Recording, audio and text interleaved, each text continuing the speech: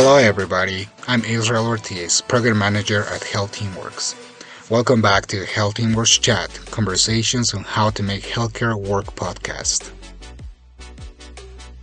On this episode, we are grateful to have Mary Ahern as our guest.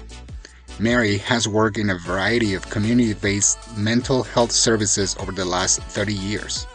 For the past 10 years, Mary has worked as a peer support and wellness specialist at Community Alliance in Omaha, Nebraska. Community Alliance is a community-based agency that provides full array of treatment and recovery-oriented services for individuals impacted by mental illness. Through her own lived experience, Mary fosters resilience, recovery, and hope to all of those she serves. Mary and Angie talk about integrated care, specifically the integration of behavioral health into primary care. During this conversation, you will hear about Mary's journey as a patient and now how she is sharing her passion to help others to make healthcare work in an integrated care setting. Please enjoy this episode. Angie, please take us to this great conversation.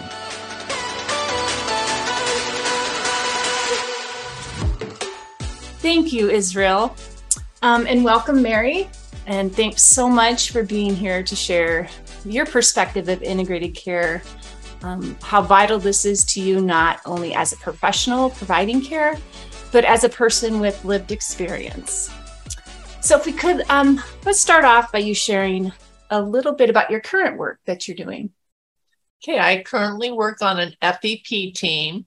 That's First Episode Psychosis, which is a team of staff that work together to help persons who are newly diagnosed with a severe and persistent mental illness basically come back from where they're at to recovery and get integrated back into society, start working with them right away so that their life can continue on. Yeah. The team consists of a psychiatrist, a counselor, a vocational specialist, a peer support specialist, and a director manager. Gotcha. So yeah, I mean, we know that early intervention, when somebody experiences their first psychosis, we know that, getting in, providing the support, that wraparound team approach, really sets a person up for success. Yes. The longer any mental illness goes undiagnosed and the person lives with that, it could be very difficult and really hard to get back to where they were prior to being diagnosed. So, wow, that's a great program. Yeah, I firmly believe in it. It provides hope. Yes. It provides advocacy, and it's just there to help a person to succeed. Yeah. And so some of the support and services you provide, you attend psychiatry appointments, medical appointments. You're kind of that person that advocates, listens, and really just ensures that the individuals you're working with understand what's going on. I think we are often, all of us, can be overwhelmed really easily, going to a doctor, especially with a new diagnosis, really just trying to understand it and, kind of take in what's been shared with them medically. So I'm sure, just having your voice, your experience, your understanding, and the support you can provide, not only the individual that you're working with, but family as well. Yes, it's an all-around program to help persons succeed. That's great. Can you tell me a little bit about your journey and how life brought you to the work that you're doing now? All right. It started when I was 25 years old, basically. I was living in Texas at the time, and I was just what you would say called feeling off. I was fearful. I was very paranoid. I was having thoughts that I was infected with AIDS. I have no idea, but I was convinced I was infected with AIDS. I went to an urgent care down in El Paso, Texas. The doctor tested me, and of course, I was negative. When he asked all kinds of questions about the possible exposure of the disease, I had none. I was not sexually active. I was not an IV drug user. There was just no way I could have AIDS. But at that moment, I truly believed I had it. I actually believed the government had injected me with the virus. I don't understand how or why these thoughts were there. I did understand I was scared, and I didn't know why this thought was there. The doctor really didn't ask any questions, didn't really give me options, and he pretty much sent me on my way after getting the negative diagnosis. I guess I would say that the doctor didn't take time to find out what was really going on with me. He just tested me and sent me on my way. Wow. So yeah, so you're in kind of the beginning stages of just, kind of the cyclical cycle of your illness at the time, which you weren't diagnosed at that time. So I can't imagine the fear, anxiety, just really fed into the thoughts of something that you know now, right? Yes. Couldn't have happened, but at the moment felt so real. And in hindsight, it could not have happened, but in the moment, I was deathly scared. I even woke my dad up in the middle of the night and told him that I was infected with AIDS. Wow. Yeah. And again, I think those are moments that inquiring, asking questions, is really important for providers to better understand, what led up to that, but to not have any questions other than, well, how could have you got this? And you're like, oh, there really isn't a reason or why. So test, and of course, negative, and wow. And then he just sent me on my way. So from there, I just drove back to Omaha in a fit of psychosis. Got home safely. Well, with some trials and tribulations, but I made it. And then I went to my primary provider, who knew and had a little bit of insight and understanding of my paranoia. But I remember her talking to me in such a way that was like, oh, you're such a good girl. You're so sweet. You'll be okay. But she did refer me to a psychiatrist who at that point diagnosed me with schizoaffective. I was 29 at that point. And then after years with the same provider, I was forced to switch providers because she was no longer in my network with my insurance. And I guess my reflection on this is the doctor was a bit condescending, but helped without consideration to my diagnosis. So you get back to Nebraska, you go to your primary doctor, which you had seen before leaving Texas. So she knew you and referred you to your first psychiatrist, and then you were first diagnosed at 29. Mm-hmm. So again, reflecting back, a little condescending, but she got you to where you needed to be. Yes. And so she referred me to my first psychiatrist. And then I guess from there, it was through years of my journey with doctors, I often felt I was always in the middleman. I tried so hard to get providers and medical psychiatrists to talk to each other. So it was not working. And at that point, I just stopped seeing my medical doctors altogether. And this went on for years. And then something happened physically with me that I needed to find another primary doctor, because I was a bit out of sorts and maybe a little manic. But either way, the provider I saw immediately thought I was on drugs. She insisted I take a drug test. I was hurt, confused, and angry. And she obviously didn't look at my med regime, because if she had, she probably would have approached me a little differently because of my symptoms. Gotcha. So your interaction with the primary doctor just didn't feel well. So, and then trying to connect your psychiatrist to your medical doctor for that communication. I mean, that was your attempt, right? To just talk to each other. Yes. And didn't really happen. So you got frustrated and just quit seeing medical. Quit seeing them. Did not see them for years. Until you needed to go and for something else. And then that's when you were asked to take a drug test. So you presented a little anxious, kind of having some symptoms and manic, and the provider assumed, oh, this person's on drugs. Yeah. How'd that feel? I mean, I don't know, she kind of missed the opportunity to really understand why I was presenting the way I was. And she missed the opportunity to ask questions, questions that could have helped her understand me at the moment. Sure.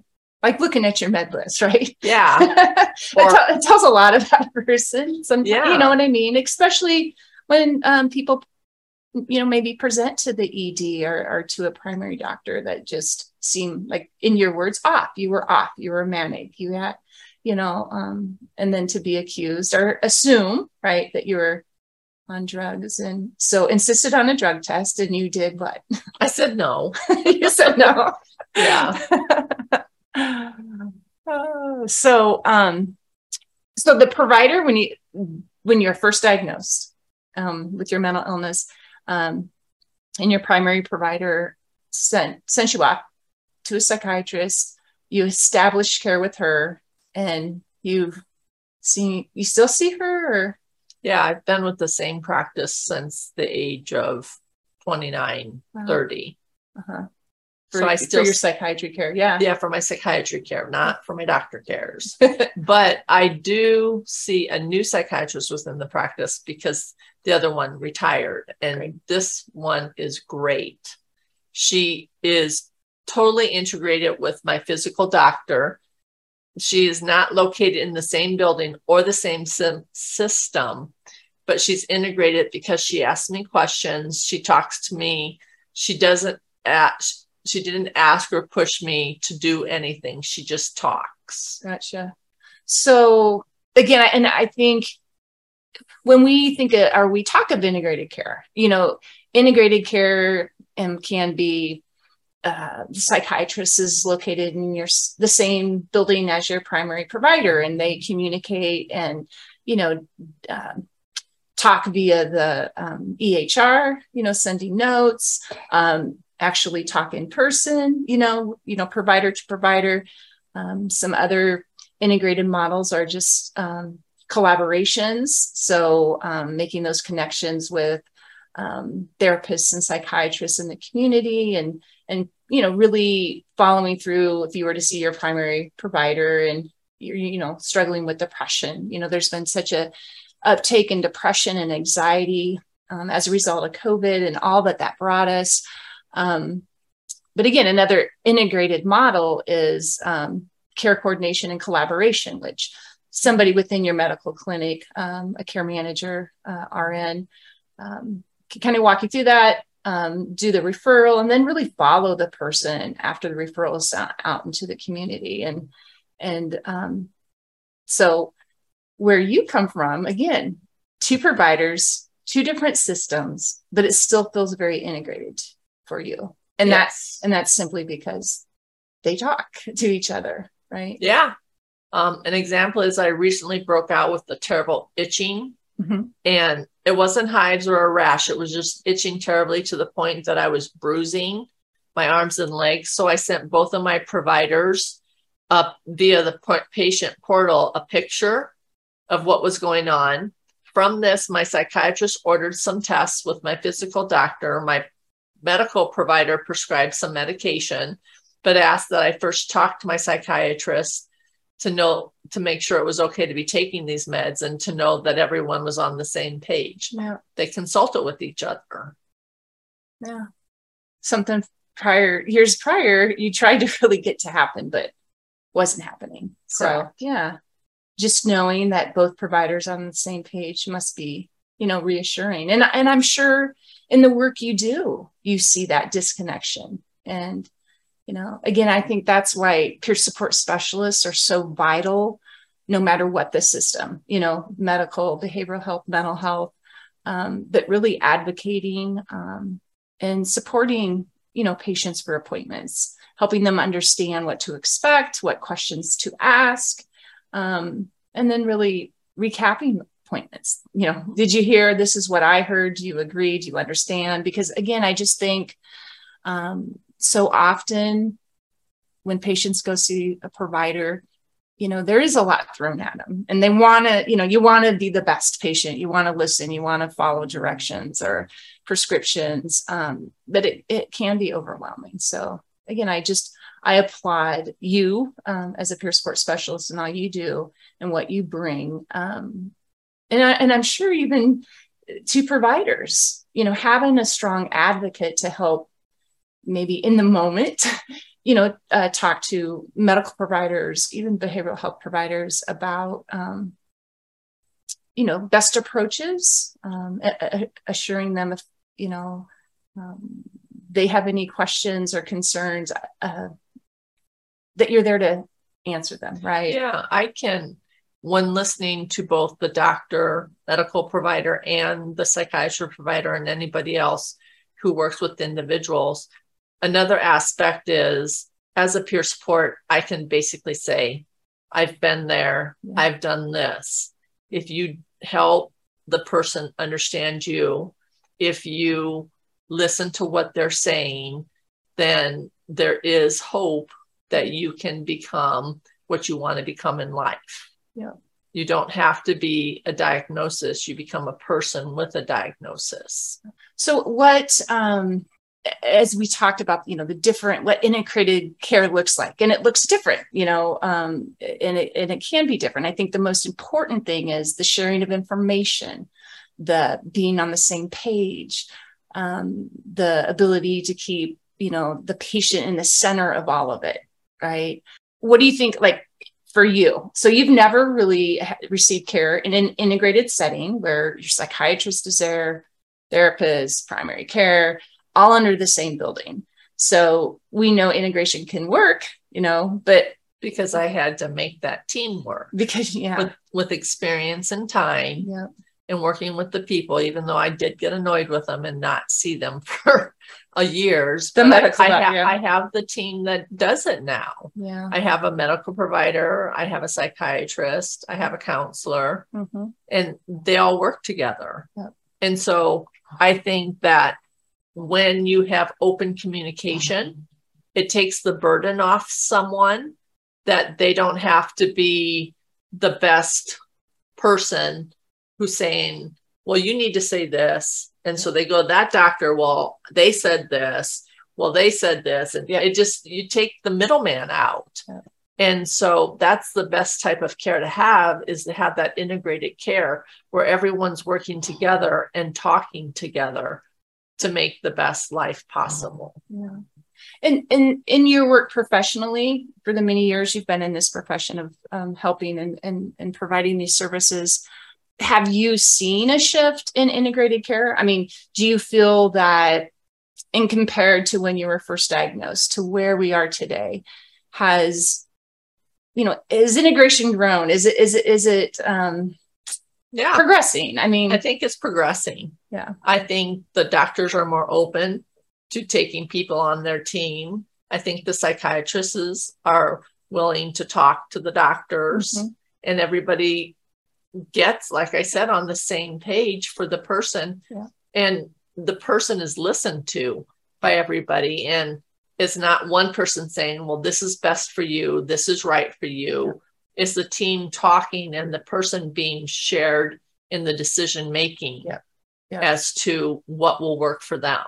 Yeah. And I truly believe, shared decision making, no matter what the care you're receiving is absolutely vital. Not only does it really engage individuals into their own recovery and their treatment, and it's like, you should lose weight. Nobody's going to tell me to lose weight, but it's that engagement and really hearing the person in the middle, their voice. What are some of their struggles and challenges of losing weight? It's just, again, I appreciate your perspective of just how vital it is to, how providers communicate. Well, on your point about losing weight, if you have the different spectrums of providers, maybe the doctor, the psychiatrist, or the counselor could say, well, the doctor's saying lose weight for these health benefits, but I hear it's hard for you to lose weight. So let's come up with some strategies that can help you gain that ability to lose weight, so that your doctor can help you physically. Yeah. Yeah. Well, and I think that's another piece that oftentimes, other providers in the field forget. So many of the antidepressants and antipsychotic medications, weight gain is a side effect. I know there's been a lot of improvement in our medications, right? And evolution of those to kind of alleviate some of those side effects, but they're still there. Diabetes, a lot of psychotropic meds exacerbate the, diabetes. And, it's hard enough. And I know you can speak to this, being diagnosed with a severe mental illness. And with that comes, all the side effects of having your medications. And on top of that, trying to be the middleman, making people, providers connect to each other. I mean, it's exhausting. You also might not have insight. You might not have the ability to say, well, gee, I'm taking this medication. It's going to, cause me to gain weight. And then when you're speaking to your doctor and they're saying you need to lose weight, you might not have the ability to say, well, it's my medication, because you might not be aware. But if everybody's talking on the same page, a psychiatrist can say, well, she's on this medication. The doctor can say, oh, yeah, well, what can we do to help? Well, again, I think an overall message, what would your overall message be to all providers when it comes to integrated care? To be open to each other's professions, yeah, to help people feel comfortable asking questions, help the doctors feel comfortable by asking about mental health and addressing it at the moment. Yeah.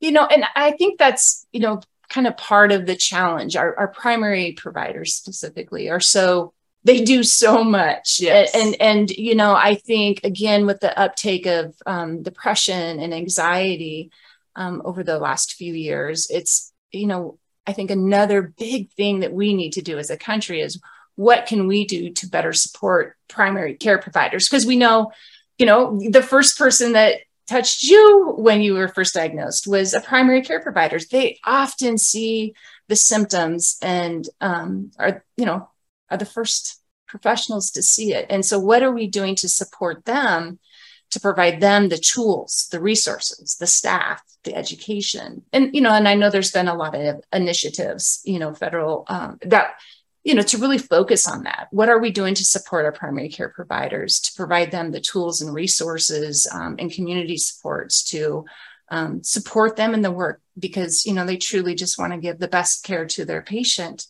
And sometimes, especially in rural areas, access to mental health care providers, clinicians, and resources are very limited. So again, I think it's been a really big focus in our region, is, providing some of those resources and supports. And, I think additional team members to primary care is vital to do this work, Yes. To refer somebody to see a psychiatrist, but then also following up. Did you go? How'd it go? What can I help you with? It's just, again, having their voice heard, right? And vice versa, for the psychiatrist to say, well, you went to the doctor about this. How did that go? Yep. It really is a team approach for everyone to be on the same page. And when you're asking about what can we do to help this succeed, really keep pushing insurance companies to understand integrated care, because for integrated care, there is a need for more person contact. Yes. And so helping the insurance companies understand the need, I think, would benefit. Absolutely. Very good point. And yes. Yeah. Well, Mary, thank you so much for sharing. And I admire the work that you do. I appreciate the work you do. And, you bring so much value to not only those that you support and serve, but providers that you come in contact with along the way. Yeah. I kind of feel it's not necessarily my duty, but my obligation, since I have kind of worn the badge and succeeded. And I love to be able to help others succeed too. Yeah. I appreciate you giving me that compliment. Yeah. Oh, yeah. And I think another message here is just how vital peer support is to every level of care, not just behavioral and mental health, but, being embedded and integrated in medical settings as well, to be that added support, whether it's in the lobby, waiting room, supporting people as they wait. I mean, that sometimes for folks is very overwhelming and intimidating, and it's hard to manage by yourself when you're sitting in a waiting room and hurry up and wait. Those are things. I just know some of the tasks that, you, when you supervise your peer support specialist, those are some of the expectations and things you really focus on is how can we best support the individual where they're at, right? And encourage them to not lose the hope and the faith of recovery, which sometimes is easy to do when you have, the systems are not joined and disconnected in the ways that they are. It's very tasking. So I think if anything, peer support specialists also highlight that to providers about the importance and how much support and encouragement on the front end really saves money and costs in the long end, because people are healthy and happier, and they're staying out of hospitals, they're staying out of EDs because of that work. So yes, that's a whole nother podcast on why peer support should be expanded to the medical field. Yes. Yep. Hey, maybe we can do that podcast. Very good point. And I too think very important. Thank you, Mary. Thank you.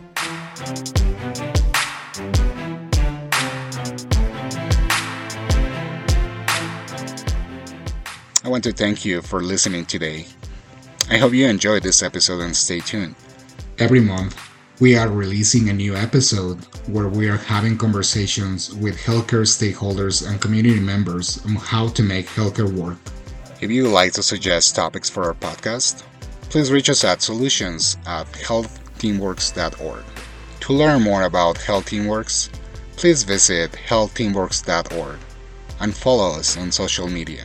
Health Teamworks Chat, conversations on how to make healthcare work, is a production of Health Teamworks. For more episodes, please visit Apple Podcasts, Spotify, Google Podcasts, YouTube, or wherever you listen to your favorite podcasts.